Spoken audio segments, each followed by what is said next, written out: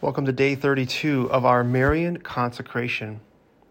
Today we focus on the summary of Pope St. John Paul II's teaching. And as always, just want to thank you for being with me on this journey. I hope and pray that this consecration has been a blessing to you as much as it's been a blessing to me. I always want to go back to our why, and the reason why we do that is because when we lose our why, we lose our way. So I'd encourage you to press pause and state your why out loud at this time.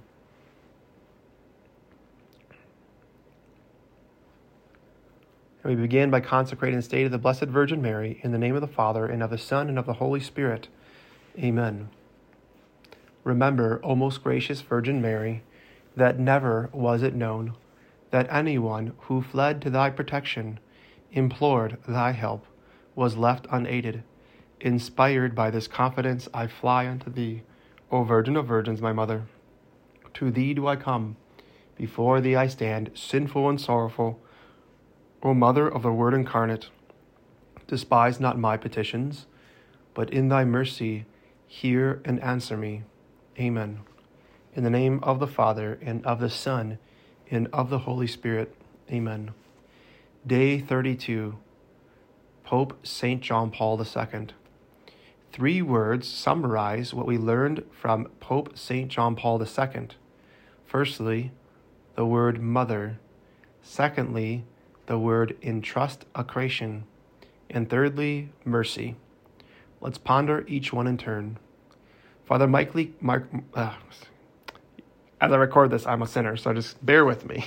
Father Michael Gately writes, firstly, on the word mother.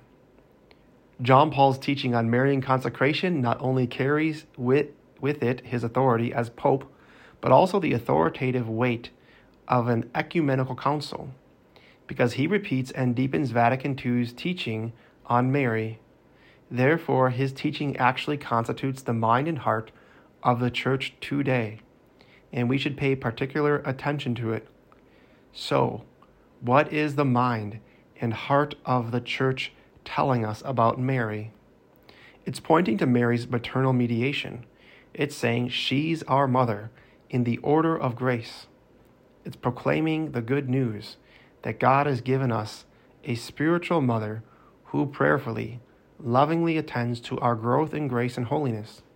This new motherhood of Mary in the life of the Church, in the life of each one of us, is the constant, consoling, beautiful background to everything we've said about Marian consecration, or what John Paul often calls entrustment.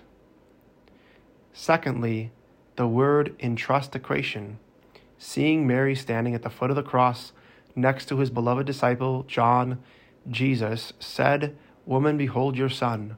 Then to John, "Behold your mother."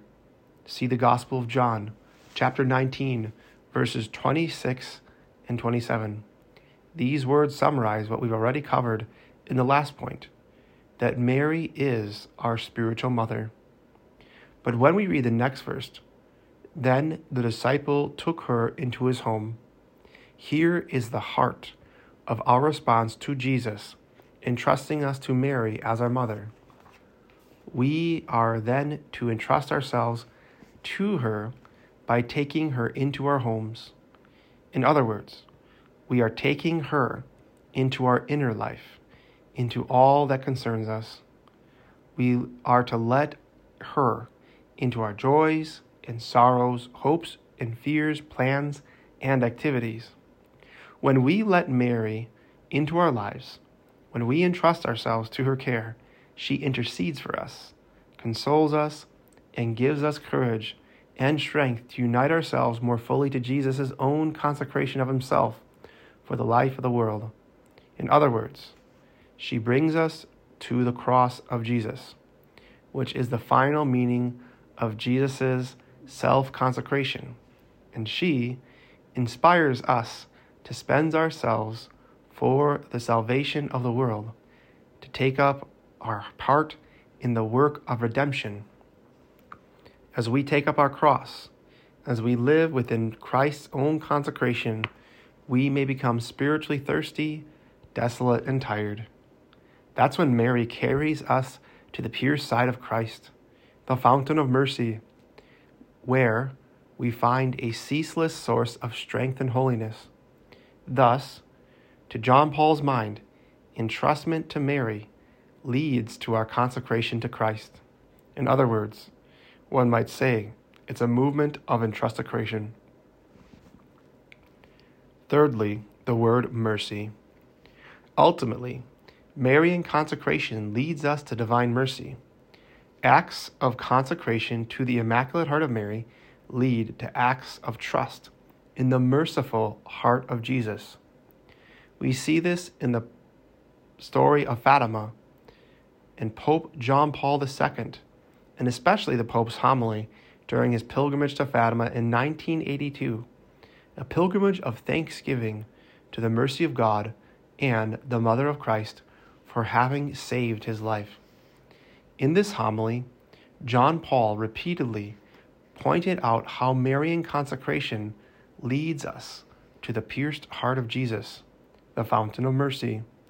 This consecration is part of the will of Jesus himself, who said to Sister Lucia in the year 1936 that he wills the consecration to Mary's heart because I want my whole church to acknowledge that consecration that my mother requested at Fatima as a triumph of the Immaculate Heart of Mary, so that it may extend its veneration later on and put on devotion to this Immaculate Heart beside devotion to my Sacred Heart.